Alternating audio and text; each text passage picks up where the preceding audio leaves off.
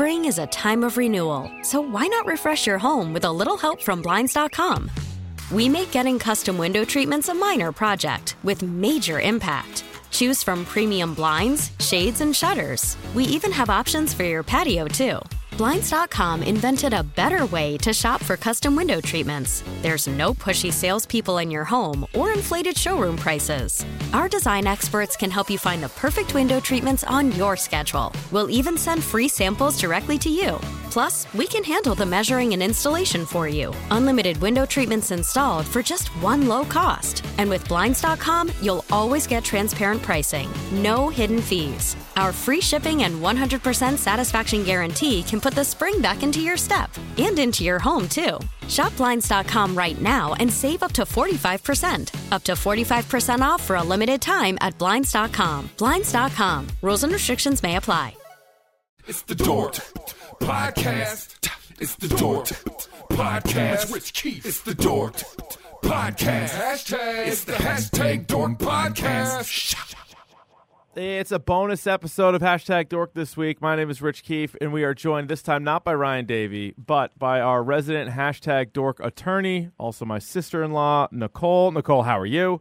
I'm doing well. How are you today? I'm very excited to talk about this exciting show, The Staircase. I know. Now, I'm excited. When did you first hear about it? Because you knew about it way before I ever did.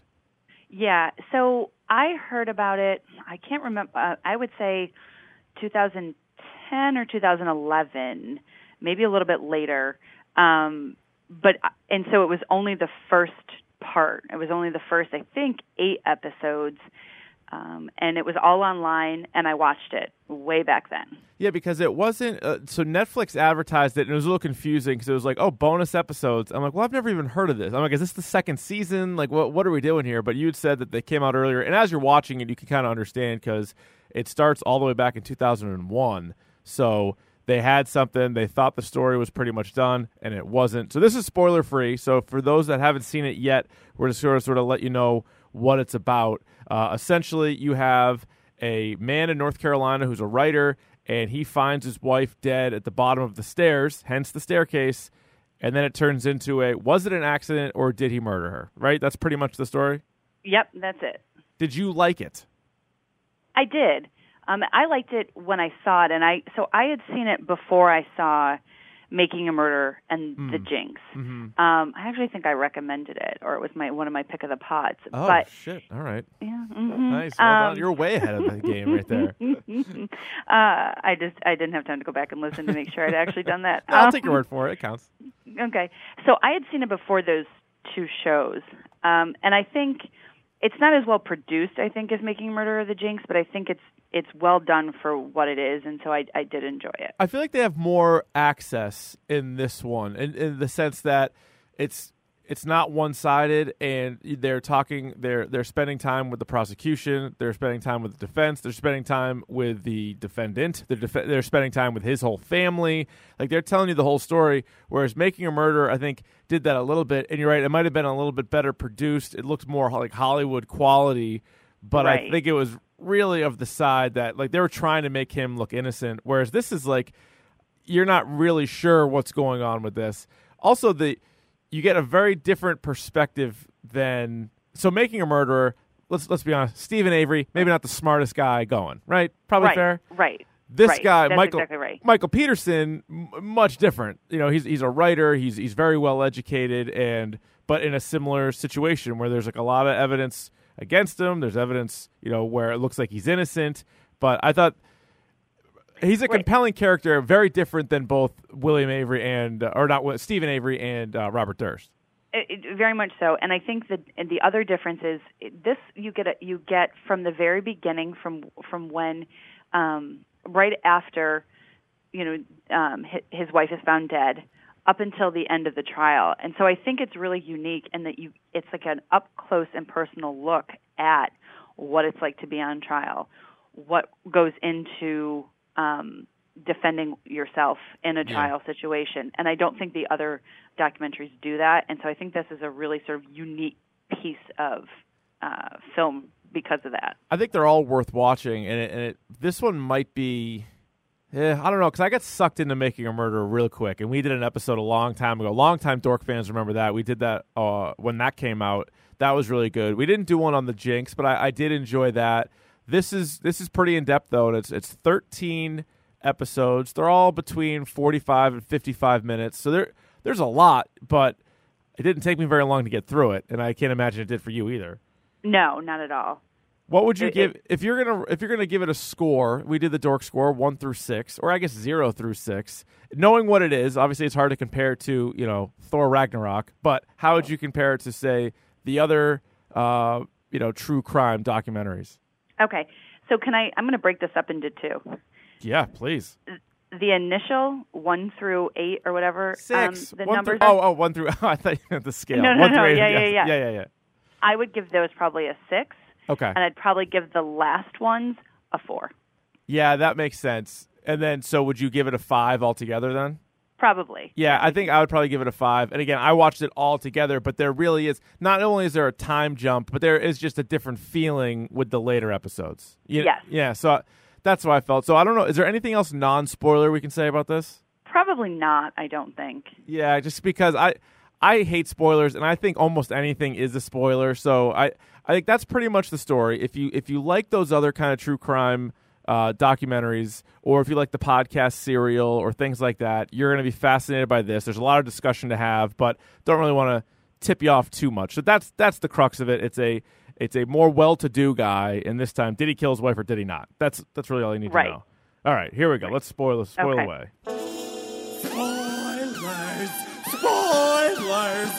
Spoilers! Here come the spoilers! That's our spoiler alarm. We have to play that. So the first question, and before you answer the question essentially is, did Michael Peterson kill his wife, Kathleen Peterson? That's the whole premise of the entire 13 episodes. So let's start with reasons why it was him or could be him, and we can just kind of go back and forth. And again, we're not jurors, we're watchers, so this isn't just what was brought in court. This is everything, whether it's something shady you thought he said in an interview, or if it's just hard evidence that they had on trial. What would be things that would point you in the direction of why it was him? Well, so I said this to you previously when we were talking about this. He's odd. He is an odd duck. He's kind of narcissistic. Yes. There's something off about him. His reactions, his emotions don't seem appropriate at certain times, and he just doesn't leave you, I don't think, with a good feeling. And what was really one of them. Yeah, what was crazy to me, and I agree with that, was that early on, like the first episode, they're sort of setting up what it is, and then the first thing you get is like an interview with him in his house, and I'm like, wait a minute, is that the guy that they think killed his wife, and we're just like straight up talking to him in his house? And like, that's not his fault, but just the way he was going about it, and he was walking you through it. And I'm like, God, I mean, I've never even imagined to put myself in that situation. I don't know what kind of things I would say or what I would do, but I think there are a few that I wouldn't say. Like, so one thing that jumped out to me was they're all going through like the nights of the events that happened that night, and his two adopted daughters, Martha and Margaret, they got home, and I believe they said the first thing their dad said to him was, "It wasn't me." Right. Which I would not say that. I'd be like, your mom fell down the stairs. Like, if that's what happened, I'd be like, your mom had an accident. I would never even think that they thought it was me. Exactly. And then the one son, the older son, Todd, when he showed, he was there before the police. There are so many things about that's really that sketchy, night. And that makes Todd, and I don't want to implicate anybody, but just Todd's also odd. And I mean, a large part is because that's his dad, but he was there very early, and I'm like, that's an eyebrow raise for me. Right. And I had, so I went, full disclosure, I told you I watched the Forensic Files after this. I wanted to see what else. Very nice. And Todd was originally almost a suspect. I'm telling you, I thought he, like, afterwards, and again, we're kind of jumping around, but it's either accident, it's either Michael Peterson did it. We have another theory that we can introduce that's making the rounds around the internet right now. And then you're like, all right, well, if it was an intruder, which is something that the defense brought up momentarily, and then they kind of dismissed it, but if it was an intruder, or even an intruder or just another person, I don't know. I think Todd kind of stinks. Like, I don't know if I feel great that it wasn't him. Exactly. Or he was at least there after. Like, he knows more Yes. than he was letting on. And he refused to be interviewed by the police the entire time. So he was never interviewed, which is so highly suspect. That is suspect. I also thought all the blood, like, I know they went through it, and forensics was a huge part of it, and the blood splatter, and you have some people on the stand that are just, making stuff up. Others are more compelling. Like, there's a lot going on there, and I guess they can sort of tie it up. But what do you just think of somebody falling down the stairs? And this is very graphic. Like, they show you literally see Kathleen's body with the police cam. They show you that footage, which is pretty, like, that's in the first or second episode. You're like, oh my God, Yeah. like, this is intense. It is an up-and-close look at a crime and the trial afterwards. There was a lot of blood. I don't understand. I mean, I've never fallen down the stairs like that, and it was everywhere. Very tragic, obviously, but Yeah. I don't understand all of the different wounds on her head. It makes absolutely no sense to me. I don't understand how she hit her head that many times that hard from a fall. Yeah, and like the pattern, and that's a big part of the trial is obviously looking at the marks. So she didn't have skull fractures, so they kept going on. The defense team was like, "Well, see, she wasn't like she couldn't have been bludgeoned to death in like in a fit of passion or whatever." And you're like, "Yeah, I don't know. Maybe she still could have been." Like, so you're convinced she fell down the stairs with those? Like, they don't look like right. Yeah, so I don't know. That didn't seem to help anybody. No, it did not. Well, the whole blow poke thing drove me nuts. I don't understand that. I don't understand why they saw it was missing and then became convinced. I'm talking about the prosecution. Yeah. They searched the house.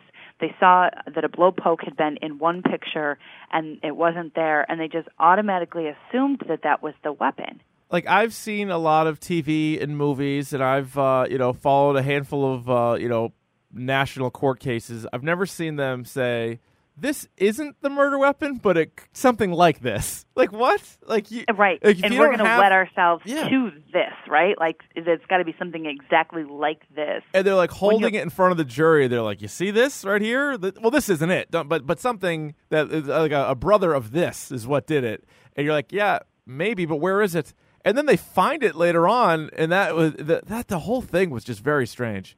It was very strange. It was very, very strange. All right, what else? What else makes it look like it was him? The affairs. So for me, it wasn't so much that he was bisexual. Yeah. It was that he was actively seeking out to have affairs outside of his marriage, and if she had found out about that, that could have been something that led to a drunken fight, because they were both intoxicated. They weren't like a lot intoxicated. It was like she was like 0.07. Yeah. What was he? Do you know? I don't know if they ever tested him. And then she had some Valium in her system, and it was 2:00, 1:00 in the morning. And one of the episodes, I can't remember if it was the staircase or the forensic files. She had gone up. She had sent an email at midnight. I think they cover this in the staircase, and so his timeline is off. And she was using his computer because she had left hers at work. And so she could have found something on his computer, come down, confronted him, and they'd gotten into an altercation, which I think it makes a lot more sense than like falling down the stairs. Yeah, I don't see the falling down the stairs, but then I was surprised the defense team never even. They're like, all right, if you think that the wounds are from stairs, like, why didn't he push her down the stairs? Like, couldn't that also have been like? And that never really got brought up, or at least not nearly enough. But I'm with you. The timeline's strange. They take him at his word that they're at the pool, and they run that ridiculous scenario where they have the taped lady screaming for help. I'm like, this is so dumb. And I'm like, first of all, it's his word that he was outside, and they're like, see, he couldn't have heard her. Like, well, he might not have been outside. Right. And the other thing, too, is it was like 2:00 in the morning. Granted, they were in North Carolina, but it was December. And the average temperature, I think, is like 55 degrees. No, that's a good point, too. That's weird. I also, and he had shorts and a T-shirt on. What are you doing outside at 2:00 in the morning? I don't know. And then like EMTs got there, and they said all the blood was really dry.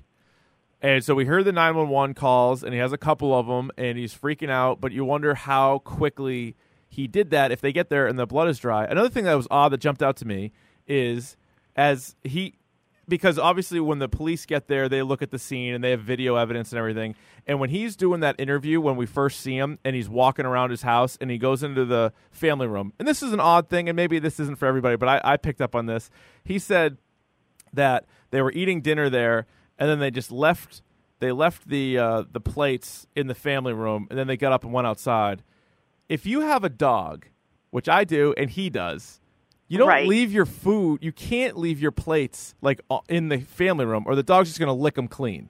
Right. So I'm like, I think what happened was there could have been an argument, and the plates were still there. Then perhaps he murdered her, and then and he obviously isn't going to go clean up the plates. So then when the police come, he has to put that as part of his story that the plates were still there. Right. It doesn't make a lot of what he says doesn't make a lot of sense. And also why wouldn't you just pick them up? Even if you didn't have a dog. Yeah, right. When it's 2:00 in the morning. He doesn't work. You're just going to leave the plates?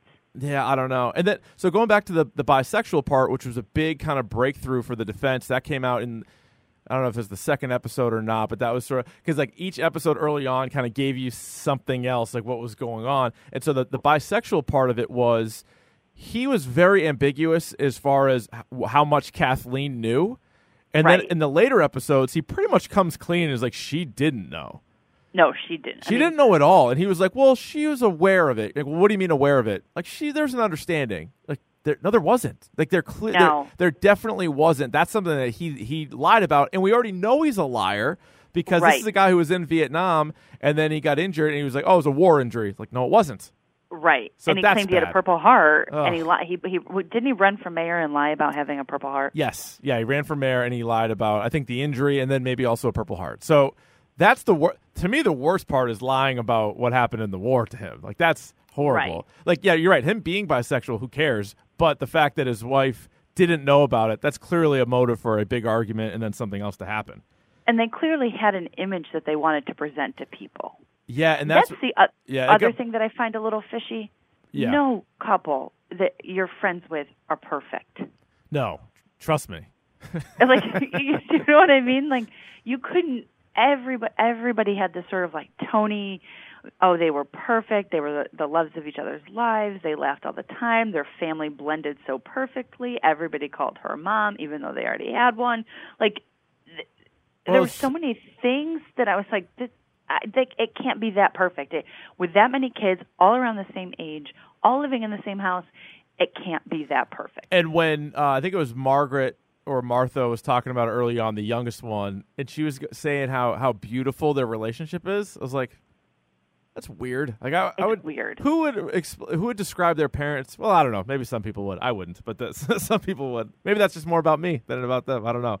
The other thing that was pretty crazy, Nicole, was, so it was like the first episode, you get introduced to what's going on. Then they're like, oh, he's bisexual. You're like, oh, there's another element to it. And then how about when he was living in Germany and his friend and the mother of Margaret and Martha was also found dead at the bottom of a staircase? Yes. That's insane.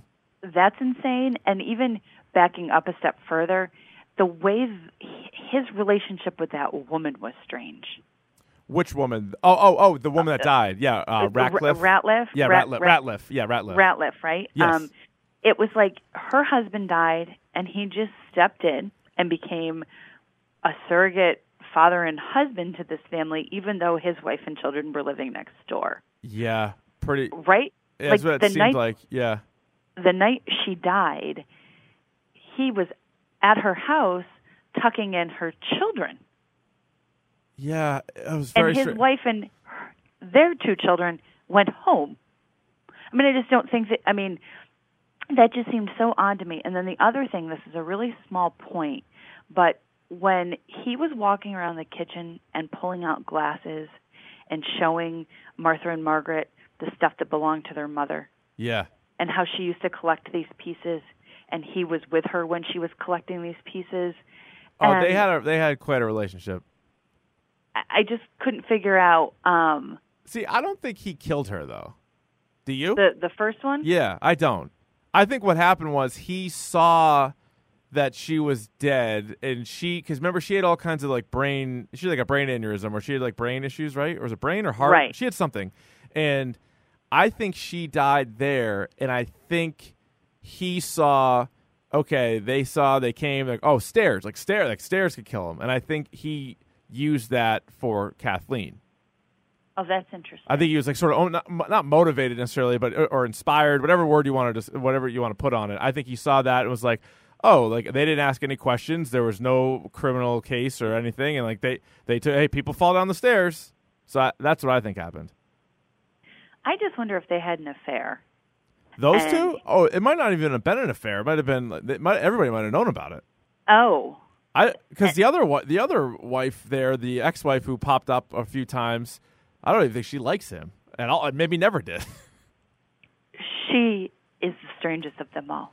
She is bizarre. She's one of those people that you meet that it seems like they're living on a different planet in the sense that completely different planet. Just like they couldn't relate to anything. Like she's probably never ever seen like a sports game. She's never seen like a movie that's not like a really serious documentary or like an old French film. Like she's just speaks with these huge words. Like you're not from here. And she speaks in the third person. Yeah, she's about, strange.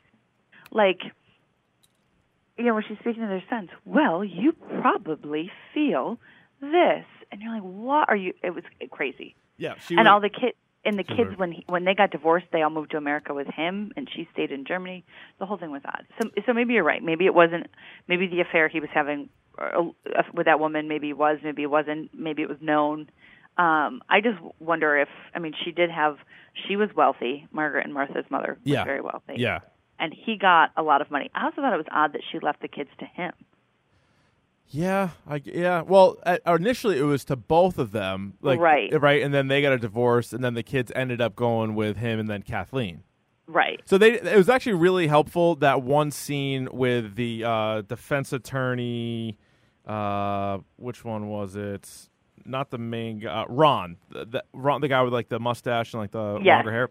Yep. Him and one of the other people did like a whole, almost like a family tree one episode. That was really helpful. Like they were like pinning the names, like they lived here, and then they moved over here, and then they moved over here, and then you see how all of a sudden the family is enormous. But they're all, you got one biological kid here, two adopted kids here, two like half brother, whatever it is. So it was like that made sense. That was helpful. Two other quick things for me, that reasons why you may have done it. Well, you could probably talk yourself into either way with the 911 calls, but they were kind of. It's always they were over the top. I felt like he was acting the whole time. Yeah, and he did two different ones, and they were different. Right. And he gave this interview right after he was coming out of court one day, like right in the very beginning, where he makes this statement where he says, I've said Kathleen's name 1 million times on my heart. Or something. Yeah. That was. And you're just like, what? What? Yeah. you just got accused of killing your wife. He also had a weird thing at the end where he was talking about. And I think he was referring to being bisexual or gay or whatever at the end, and he said something about, when you can get away with something for so long and like nobody knows about it. But all I was thinking about was like, you're talking about murdering somebody, right? Like that's what it seems like. You're borderline confessing, but I don't know. I did go back and forth. Like early on, I thought he definitely did it. Then there was like a middle part where I'm like, you know what, maybe he didn't. And then by the end, I kind of. So all right, before we answer that though. Okay. Do you have any reasons why it wasn't him or couldn't have been him? Because when I was making this list, I'm like, oh, I'm not really sure how I feel. And then I had so many more for why it was than why it wasn't. But why it wasn't, I don't know. The stairway was really narrow. Like it was a crap stairway, right? Right. The stairway was narrow. She had Valium in her system. She had been drinking. Right. Yeah, that's it. I think that they never identified a murder weapon, and I think the injuries were strange, and that she had all these blows to her head, but no hairline fractures. Yeah, very strange. Very strange. And so, and the blood spatter, there was no cast off up high. Mm-hmm. And but, so yeah, I don't know. They were so focused on like these death blows with an instrument. I'm like, well, why couldn't he have like choked her or like hit her and then threw her down the stairs or something? Like they didn't go to that. They were like, well, if there's no weapon and it didn't fracture her skull, then it couldn't have been a person. And you're like, well, I don't know. I think it could have been. It could have been, right? And so, yeah.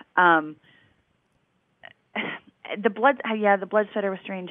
I just think that they were never able to really answer why. Yeah, I think her finding out that he was having gay affairs would be the most likely reason, and then her maybe threatening to leave him or threatening to tell people or who knows? Like, I don't want to say what she was up to, but something like that, and then he snapped. And he does seem like a guy. It was also a little bit of a breakthrough. Not that I think it's the end of the world that parents like spank their kids. Like, that happened all the time, trust me. But it was kind of revealing when they were like, they asked his sons, they're like, did he ever hit you? And they're like, yeah. And you're like, oh, okay. Like, because they painted him out to be like this really non-violent guy at first. And then you're like, well, he was in the war. Like, he hit his kids. And you're like, okay.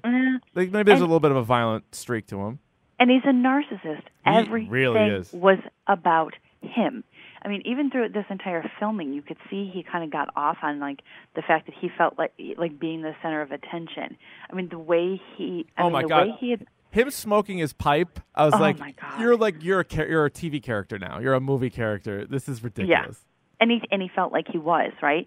And then with the two girls, the two adopted daughters, their sort of infatuation with him was weird. I think just that his personality required that. And these were two girls that had been traumatized by the death of their parents, and he takes them in with this like savior-like complex that it appears they kept the whole time. Yeah, I don't know. No, seriously. And then I guess the other reason would be like, in this case anyway, it's not like he got like a lot of money. Like, there was not like, it's not like she had all the money or like, other cases where we've seen, a husband or a wife killing. Wait, she did? So this is what they kind of left out was that they were having some financial problems because her company's stock had gone down. Michael had not worked for 2.5 years. And she was the sole breadwinner. Oh, never mind. And she had a $1.5 million life insurance policy in her name. Okay, so did they mention that, or did I just miss that? I don't. I'm having trouble because of where I saw it, but I'm pretty sure they did. The prosecution mentioned the life insurance policy, whether or not they mentioned that he hadn't worked for 2 years. And the other thing that I saw on the internet. Can I say that now? Is that Oh, yeah, have at it. Okay. Is that Michael Peterson ended up dating one of the producers on The Staircase. Really? Mm-hmm. What? Boy or girl? Girl. Oh, interesting. Yep. Well, now let me introduce this for the other reasons why he didn't do it. This is what's been making the rounds recently. And it came out a while ago, but now after everybody has seen the documentary, something that is left out entirely from the documentary is the owl theory. Mm-hmm. The owl theory, and allow me to read some from wikipedia.org. In late 2009, there was a new theory into Kathleen Peterson's death that was raised, that she had been attacked by an owl outside, fallen after rushing inside, and had been knocked unconscious after hitting her head on the first tread of the stairs. The owl theory was raised by Durham attorney T. Lawrence Pollard, a neighbor of the Petersons who was not involved in the case, but had been following the public details. He approached the police suggesting an owl might have been responsible for the reading that the North Carolina State Bureau of Investigation evidence list and finding a feather listed. Peterson's attorneys had determined that the SBI crime lab report listed a microscopic owl feather and a wooden sliver from a tree limb entangled in a clump of hair that had been pulled out by the roots found clutched in Kathleen's left hand. A re-examination of the hair in September 2008 had found 2 microscopic owl feathers. That's pretty insane, but I'm kind of in on the owl theory. You think she was attacked by an owl? I think there's a good chance. Although I don't think so. Pollard did not speak of the theory to anyone else, the Durham Herald-Sun newspaper published an article ridiculing him and discrediting his theory. Other media picked it up, which later criticized as inaccurate. Advocates of this theory assert that other evidence supports it, namely, the scalp wounds were tri-lobed and paired, consistent with marks left by talons. The feathers are similar to those on owl feet. Cedar needles were found on her head and body, indicating Kathleen had fallen over outside shortly after before entering the house, that her blood had spattered up the staircase rather than down, that her footprints in her own blood indicated that she was already bleeding before she reached the foot of the stairs, and that 2 drops of her blood were found outside of the house on the front walkway, along with a finger smear on the front door, consistent with her pushing the door shut. Advocates also note that owl attacks on people are common in that area, with one victim stating that the impact was similar to being hit in the head with a baseball bat. You're still not buying it? No. According to Pollard, had a jury been presented with this evidence, it would have materially affected their deliberation and therefore would have materially affected their ultimate verdict. Prosecutors have ridiculed the claim, and Dr. Deborah Radish, who we see in the film, who conducted Kathleen Peterson's autopsy, says it's unlikely that an owl or any other bird could have made wounds as deep as those on her scalp. However, Dr. Radish's opinion was challenged by other experts in 3 separate affidavits filed in 2010. Dr. Alan Van Norman wrote, quote, "The multiple wounds suggest to me that an owl and Miss Peterson somehow became entangled. Perhaps the owl got tangled in her hair, or perhaps she grabbed the owl's foot." Dr. Patrick T. Reddig, a professor of veterinary medicine at the University of Minnesota, wrote, quote, "In my professional opinion, the hypothesized attack to the face and back of the head resulting in the various punctures and lacerations visible in the autopsy photographs is entirely within the behavioral repertoire of large owls." Yeah, but Nothing? like if she had been outside, okay, say she, and screamed, right? Why didn't Michael Peterson hear her? I guess. I mean, an owl comes at your head, you're not silent. You've kind of poked holes in the owl theory. If it was an owl, why didn't Michael Peterson say it was an owl? I mean, and like she would have been screaming. Or, I mean, anybody who gets dive bombed by a bird yells out. I mean, maybe not everybody. We probably can't prove that scientifically, but maybe Michael wasn't home. Maybe he was having a gay love affair, and he came home and she was dead. And then he had to present the story because at that time he was trying to hide the fact that he was out having an affair.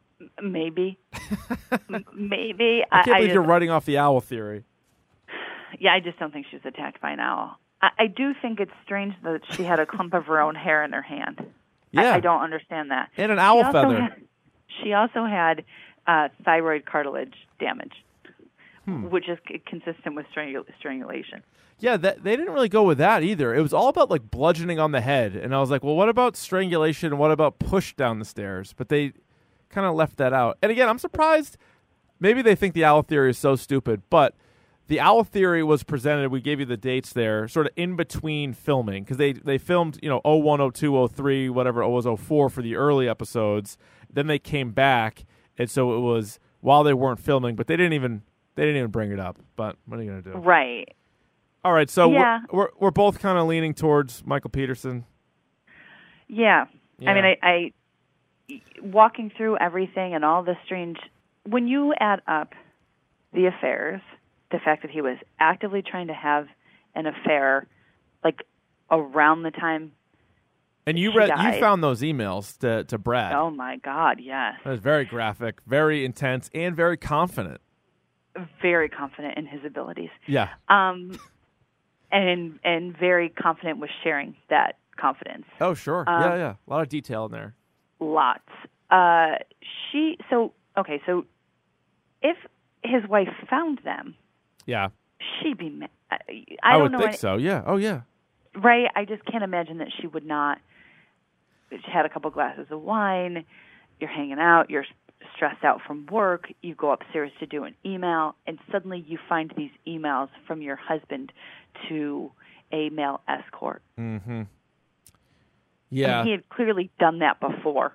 Well, then what's crazy is there was that other guy that he had slept with, and the defense got a hold of him, and they were like, "Yeah, he said you guys hooked up or whatever." And Michael's like, "He did." He his voice gets so high, as the season was going on, as the series was going on, I felt like his voice got higher and higher. But then it was really more just like when he was presented with something, his voice would get like 10 octaves higher. He was like, "What? You gotta I can't be believe shitting that. me!" And you're exactly. like, "But you did." Right. The guy told the truth. And so, are you lying about this now? He bends the truth a lot, or just straight up lies a good amount. Right. And I think if as a narcissist, he can justify anything to himself.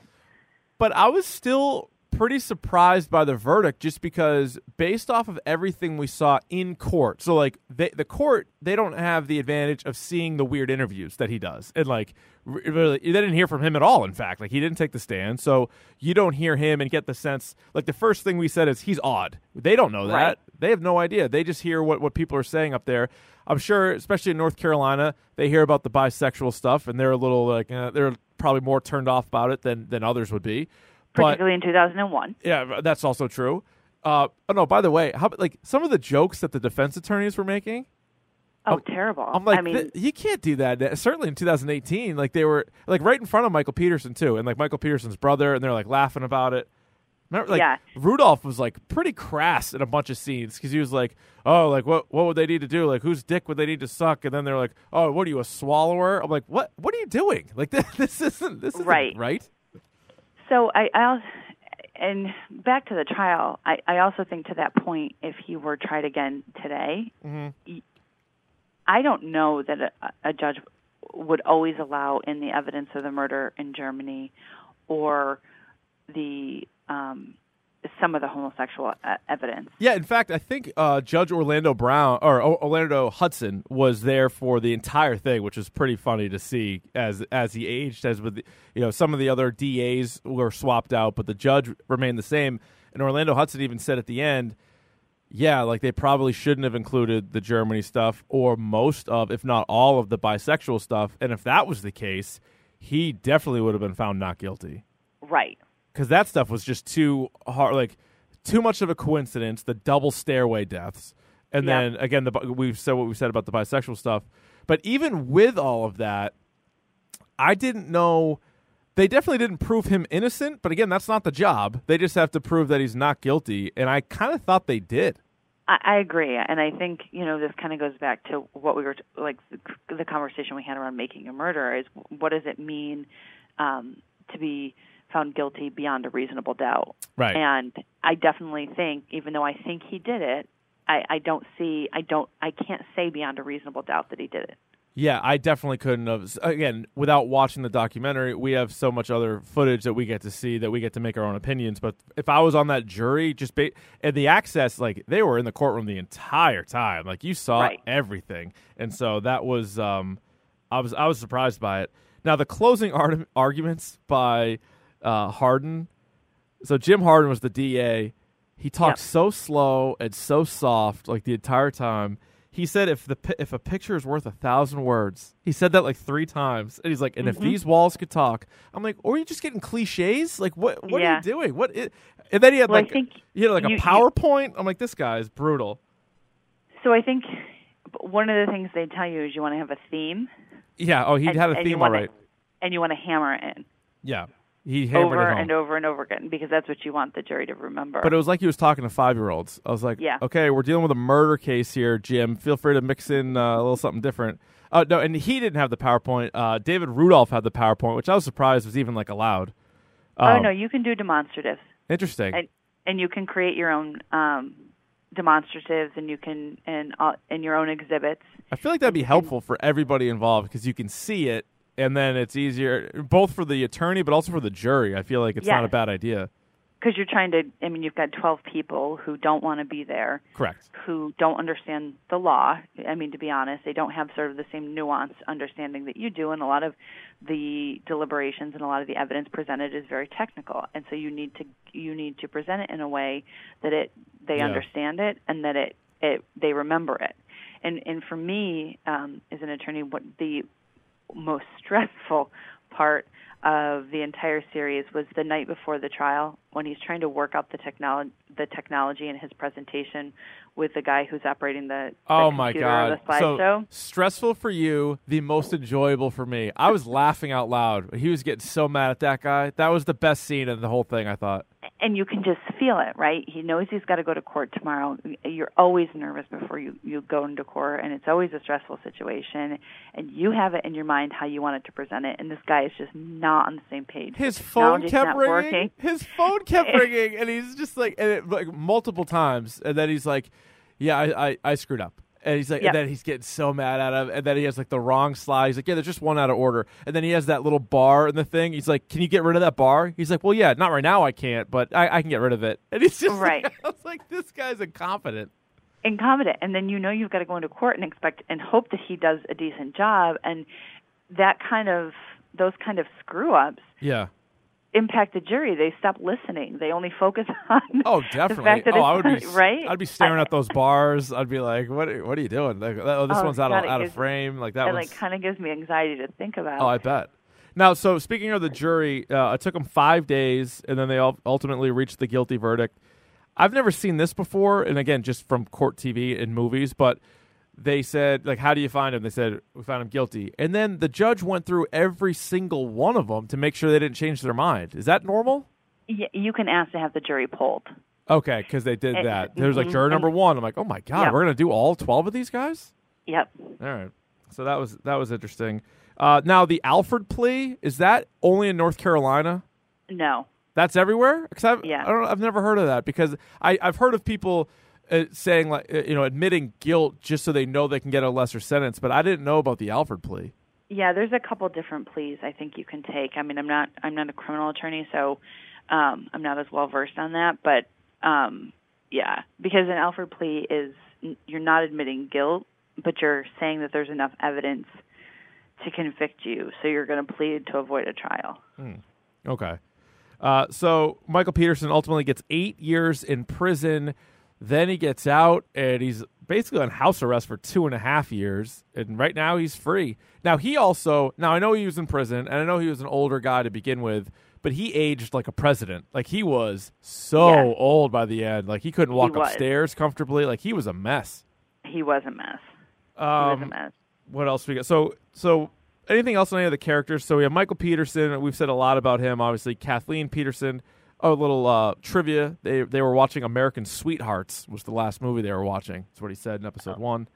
Interesting. Todd Peterson was definitely odd. Clayton Peterson seemed a little bit more normal. He was the one with the wife and the kids.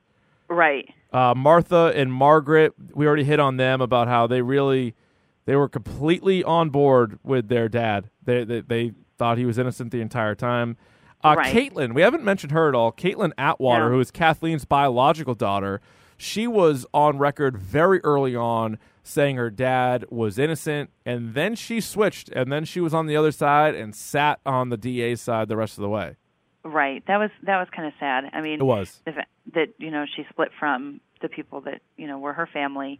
But I think, she decided to switched her position when she saw the autopsy photos and found out about Michael's affairs. Yeah, she had no idea about the bisexual stuff, so I think that kind of shook her. So then she said, the person I knew couldn't have killed her, but I don't know him. And I think that was pretty powerful. And then her aunts, Kathleen's sisters, they were kind of a lot. My goodness. Now, I'm just surprised.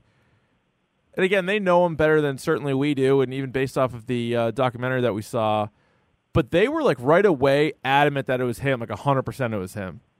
And I was like, that is, especially Candace. I mean, Candace was aggressive when she was coming after everybody. She was, but it was probably much too much. But she was sure that it was him.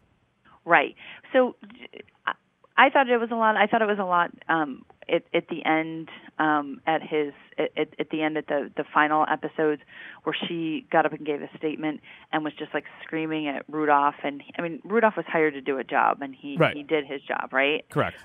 But then I thought about it. If it had been my sister, yeah, you might have done the same thing. Yes.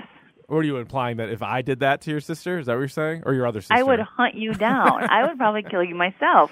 I would hire David Rudolph, and I would go to prison for 8 years, then there'd be an owl theory, and then I would get out. Exactly. And if you got out, I would probably get arrested for stalking you and making your life a living hell. Most likely, yeah. Right? Yeah. So when I thought about it in those terms, I can see her behavior makes more sense to me. Yeah, it does. But I was just surprised, and early on in the process, too, was there was no doubt in her mind that it was him. And you're like, well, all right, so they obviously didn't have a very good relationship. She would have, I assume with you, if God forbid something ever happened, you'd be like, yeah, it was probably an accident. That would be the first thought. And then and then you find out that I have all these emails trying to hook up with these escorts in the Marines, and you'd be like, all right, wait a minute. Hold the phone. Exactly. So and then you start to add up the pieces, and yeah, like there's no owls out there. It couldn't have been you. Bill Peterson is Michael's brother, and so he's also an attorney because he was sitting in on a lot of the different stuff. He seems so more he was way more normal, way right? more normal, like a whole different person than Michael. Yeah. But so no, he was so present for the first, right up through the trial, through the verdict, the guilty verdict, and then for the later episodes, you see the other brother, but he didn't come back. We didn't see him or Todd in the later episodes. No, I thought that was interesting. Yeah, because you wonder what their relationship was like for those 8 years, how often they talked, and what happened. Who knows? Exactly, because that's didn't you get the impression that which one was the younger one, Martha or Margaret? I go back. I don't remember. I know I could see the face of the younger one, but I forget if it's Martha or Margaret. She didn't seem to. She seemed to, until he was let out. She seemed to, in the later episodes, in the very beginning of the later episodes, kind of question his guilt, I thought. Yeah, 8 years is a long time. You don't know what happened. How often do you think they visited him? I don't know. That's a good question. We have no idea, and it is especially with the two young daughters. They were sitting right behind him throughout the trial, and so you could just like see their faces, like not just at the end result. Like obviously they were crying, but you got people on the stand talking about like he's trying to hook up with these dudes, and she's just like their eyes are just like, oh my god, like this is really happening right now. Yeah, like, that's tough. Now, David Rudolph, the attorney, pretty much the entire way through, there was a little off and on by the end, but he was helping him out, hooked him up with other people. Now, sports fans would be interested in this. David Rudolph also represented Ray Carruth, who played for the Carolina Panthers. He also went to Colorado before that. He's known for conspiring to murder his pregnant girlfriend back in the day. And I was looking this up. Ray Carruth's still in prison, but I think he's eligible to get out in October, which is insane. He should probably not be out of prison, but David Rudolph had him. Interesting. How crazy, too, was, so he's, I don't know if he's like a celebrity lawyer, but with those are two very high-profile cases, but, Peterson and Ray Carruth. And then it was crazy how, so he didn't want to do it, and then he's like, I got this other guy, though, that he'll help you out. And then right before, the more recent trial, that guy... What do you have, like a stroke or something? A stroke, and he couldn't represent him anymore. And then that woman had to step in, and she did obviously a good job for him. Let's see. Ron and Tom Mahar, those were the two of the other guys. Oh, one thing that I thought was odd, odd's not the right word. Those guys, after a day at trial, during like an 03 or whatever, they'd go back and watch Nancy Grace talk about the trial. I'd be like, why would you want to hear that? Yeah. Like, I wondered that too, and I think part of it was they were talking about how publicly they played sort of to the public and the media in this case, and so I think they were very tuned in or in tune with how they were being covered. Yeah, and there was there was false information too, like because we were there, we got to see all of what was going on in court. And then they'd come out and they would make up stuff every once in a while. It'd be like a detail that's completely wrong that they would say in there. But I think that watching how sort of outsiders like Nancy Grace or people on her show were perceiving the trial would give them maybe a slight indication of how the jury was also interpreting things. Oh, that's okay. All right, that makes sense then to me. Yeah, I gotcha. What did you think of what played well, what didn't play, what played poorly with them? Maybe what they need to go back and clear up or what they need to emphasize. That makes sense. What did you think of Josh Carton? He was the witness coach who had the I shit a sheet guy. That guy was ridiculous. He was ridiculous. he had like the beard and like the hair, but like what a job. Like that, he's a witness coach. That's how he makes a living. It's incredible. Right. You know who I'm looking at, who you've left off the character list? Who? We're not done. We still have a couple more. Yeah, no, but it's not on here. Brad. Oh, yeah, your guy, Brad. Well, it's because you just read all his emails.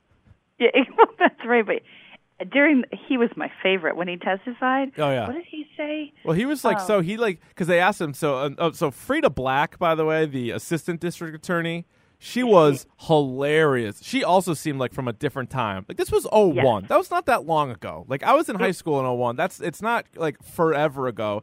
And she has like the makeup. She looked like a Waiting for Guffman character.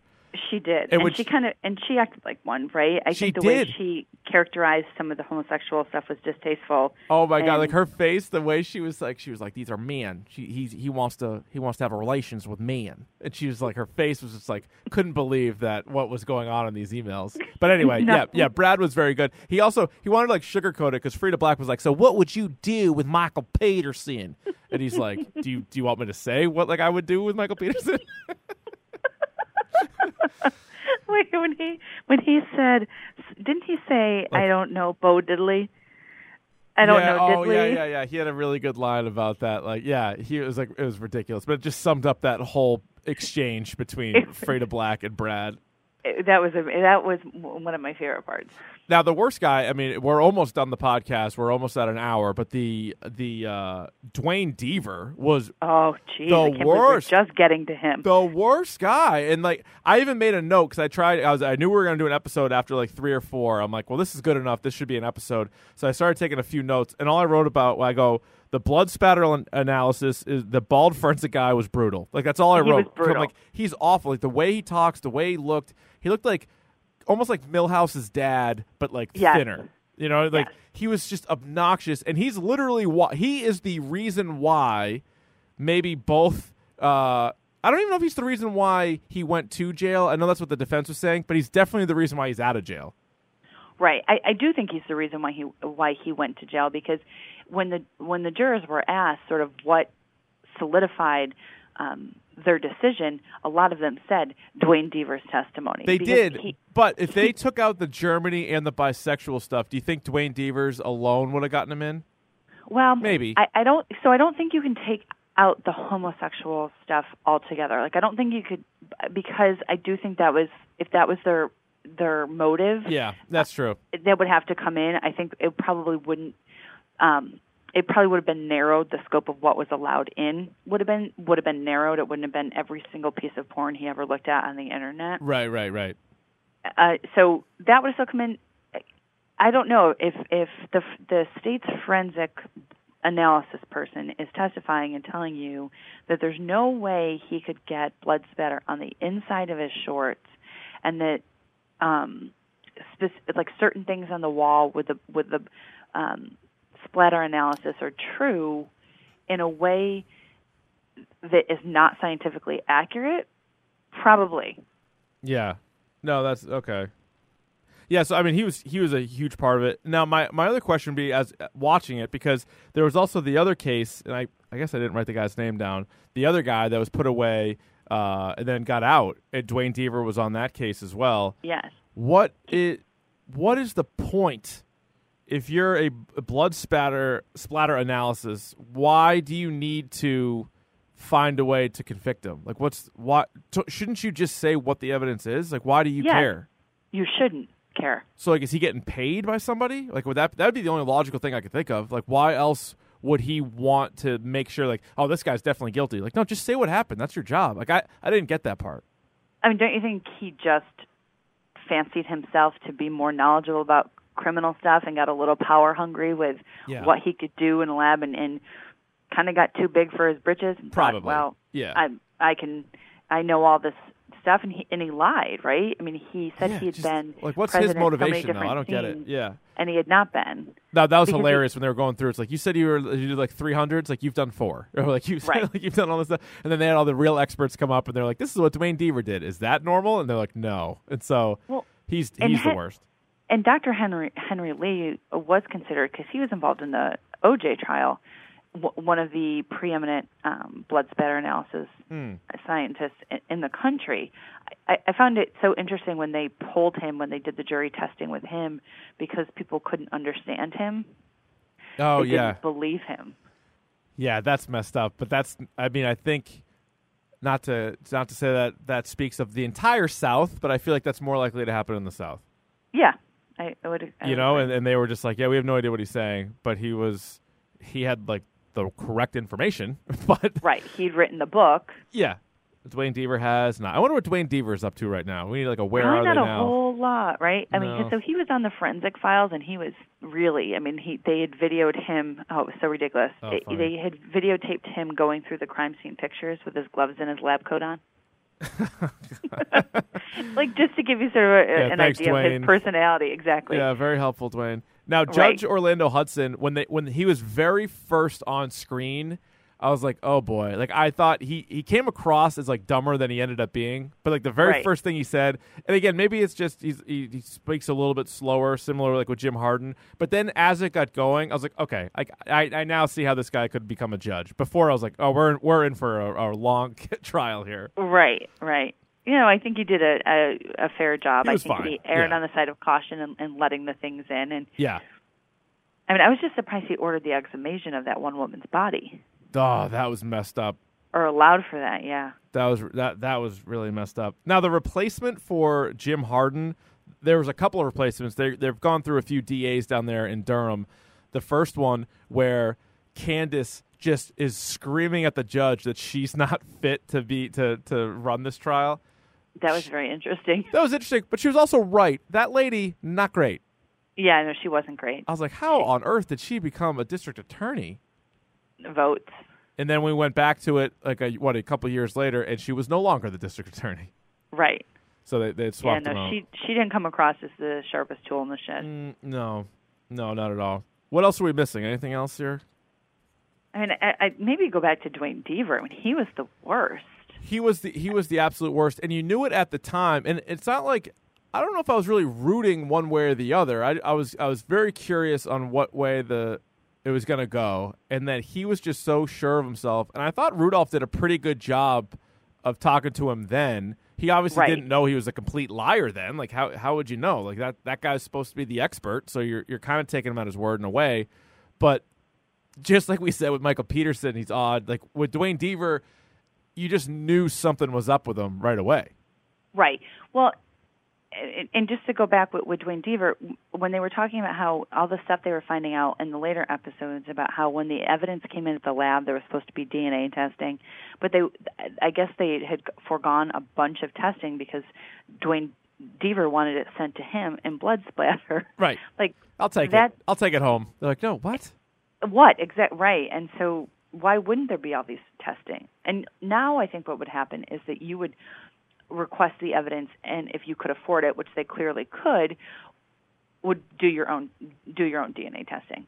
Yeah, that makes right. sense. I mean, Yeah. it's a lot more available now if you have the money to conduct that. To have your own. I mean, this is experts also look even at it. by the time the first trial got going, that was 15 years ago. Right. So things have obviously changed a bit, but I mean, just a crazy story. And like the story, like initially, if it's just man finds his wife dead at the bottom of the stairs, he says he didn't do it, maybe he did do it. Like that alone is pretty intriguing. But then when you added all the elements of the hidden affairs and the dead woman at the bottom of the stairs in Germany, like right, all that stuff, that's what really made it even more compelling. And I think, again, we started the podcast by saying, like, all of them, like, when you're comparing it to Making a Murderer, The Jinx, and this one, they're all pretty good, but this one might be the best one. Right. I think I would agree with that. I think it gives you the best glimpse. I also think an interesting thing is to compare this to legal representation that Michael Peterson was able to pay for, Yes. compared to the representation that Steve Avery had in Making a Murderer, and sort of the unfairness, I think, between what you can get if you can pay for it and the defense that you basically can't put on if you can't pay for it. And yeah, And there's you a think- scene. There's a scene between Michael and his brother where they're talking about just that. He's like, the rich get off just because they can afford to do it. It's not like it's not because they are like, oh, that's a rich person, I don't want them in. It's like, no, because they get to pay for the best defense attorneys. Right. I mean, all of that stuff. Dr. Lee, Yeah. the jury consultant, the witness coach. Yeah, what they spent? They spent like close to. I don't think it was $1 million, but it was up there. It was like $750 maybe. Yeah. They spent a ton of money. And I wouldn't be. I mean, today it would be well over $1 million. Oh yeah. I mean, you oh have right. to, right? Yeah. I mean, and that's how you. I mean, he put on a solid defense. I do think they demonstrated that there was a reasonable doubt, particularly at that trial, of whether or not Michael Peterson had killed her, and he still was convicted. Yeah, I know. And Rudolph was like shook by it too, because he thought he did enough. He was for sure that he did enough, but nope, he did not. So Michael Peterson is a free man as it stands right now. And I was reading an article. Somebody did an interview with the director. He's a French director that heard about this case, came over, and like right away got so much access, which to me is what separates it from the other ones. Right. But I guess it was about 4 months in where, and you probably notice it while you're watching it, the prosecution decided to pull the plug on it. And so, because at first I'm like, oh my God, we're hearing from Hardin, we're hearing from the assistant DA, we're right in their meetings. Like, what are they going to talk about? We're right there. And so after about 4 months, like, we don't want to do this anymore. So they pulled the plug on it. There was, then there was like a weird thing between the like lawyer-client privileges and like if there's a camera crew there, like does that void it? And then the prosecution was asking the camera crew for their footage. Exactly. So what they would do is like Rudolph had to say that the camera crew and the director were like employees of his, or there was some sort of loophole. And then once they would get the footage, they would immediately send it to France. So like the prosecution even asked, they're like, let's see, like what, like we're entitled to this, and they found the workarounds. And then also I guess early on, the family, Michael Peterson was less willing to have his family on camera, but then that obviously. Later on, they were in it all the time, but at first they were like the main stars. They were, yeah. So with attorney-client privilege, it has to be between you and the attorney. It can be conversations with people the attorney employs, but if you have a third party in there, it destroys the privilege. So any conversations, that's why you don't see any in-depth conversations between Michael Peterson and his attorney about any sort of the like really nitty-gritty details of the case. Okay. I mean, you still see a good amount, but there's certain times where they're like, all right, let's cool it off. Right. Yeah, sounds good. I mean, I don't know. And the other thing that the director said too is like he's done with it. Like he's like, this has been such a long process, and it's been a big part of his life, and you just wondered if there's going to be any follow-up, but I don't think there will, unless Michael Peterson commits another crime. Or a first crime. I don't know. Or confesses or something. Confesses or whatever else. The last thing. So that's so let us know at Dork Podcast and dorkpodcast@gmail.com if you guys watched The Staircase, what you thought of The Staircase. If you have any other lingering questions or comments about it, let us know. Before we get out of here, Nicole, have you watched Evil Geniuses on Netflix yet? I have not. That's next up on my true crime. It's not as good. I don't think it's as good as The Staircase. It's only 4 episodes. And so you can get through it obviously a lot quicker. And to me, it feels more like it could have been a podcast. Like it's, they don't have the courtroom scenes and things like that, but it's a wild story. Like I think you'll be intrigued by it anyway. I'm looking forward to it. All right. Anything else you want to say, Nicole? You want any special shout outs or anything? No, I think that's it. Maybe watch The Forensic Files because it was funny. Okay. Good call. I think it's like a novel murder or the title is something ridiculous like that. I'll have to check that out. The Michael Peterson Forensic Files. Very good. Yeah. All right, we'll be back next week. I think it's a Jurassic World Fallen Kingdom, if I can get to see it. So we will talk to you guys next week. Spring is a time of renewal, so why not refresh your home with a little help from Blinds.com? We make getting custom window treatments a minor project with major impact. Choose from premium blinds, shades, and shutters. We even have options for your patio, too. Blinds.com invented a better way to shop for custom window treatments. There's no pushy salespeople in your home or inflated showroom prices. Our design experts can help you find the perfect window treatments on your schedule. We'll even send free samples directly to you. Plus, we can handle the measuring and installation for you. Unlimited window treatments installed for just one low cost. And with Blinds.com, you'll always get transparent pricing. No hidden fees. Our free shipping and 100% satisfaction guarantee can put the spring back into your step and into your home, too. Shop Blinds.com right now and save up to 45%. Up to 45% off for a limited time at Blinds.com. Blinds.com. Rules and restrictions may apply.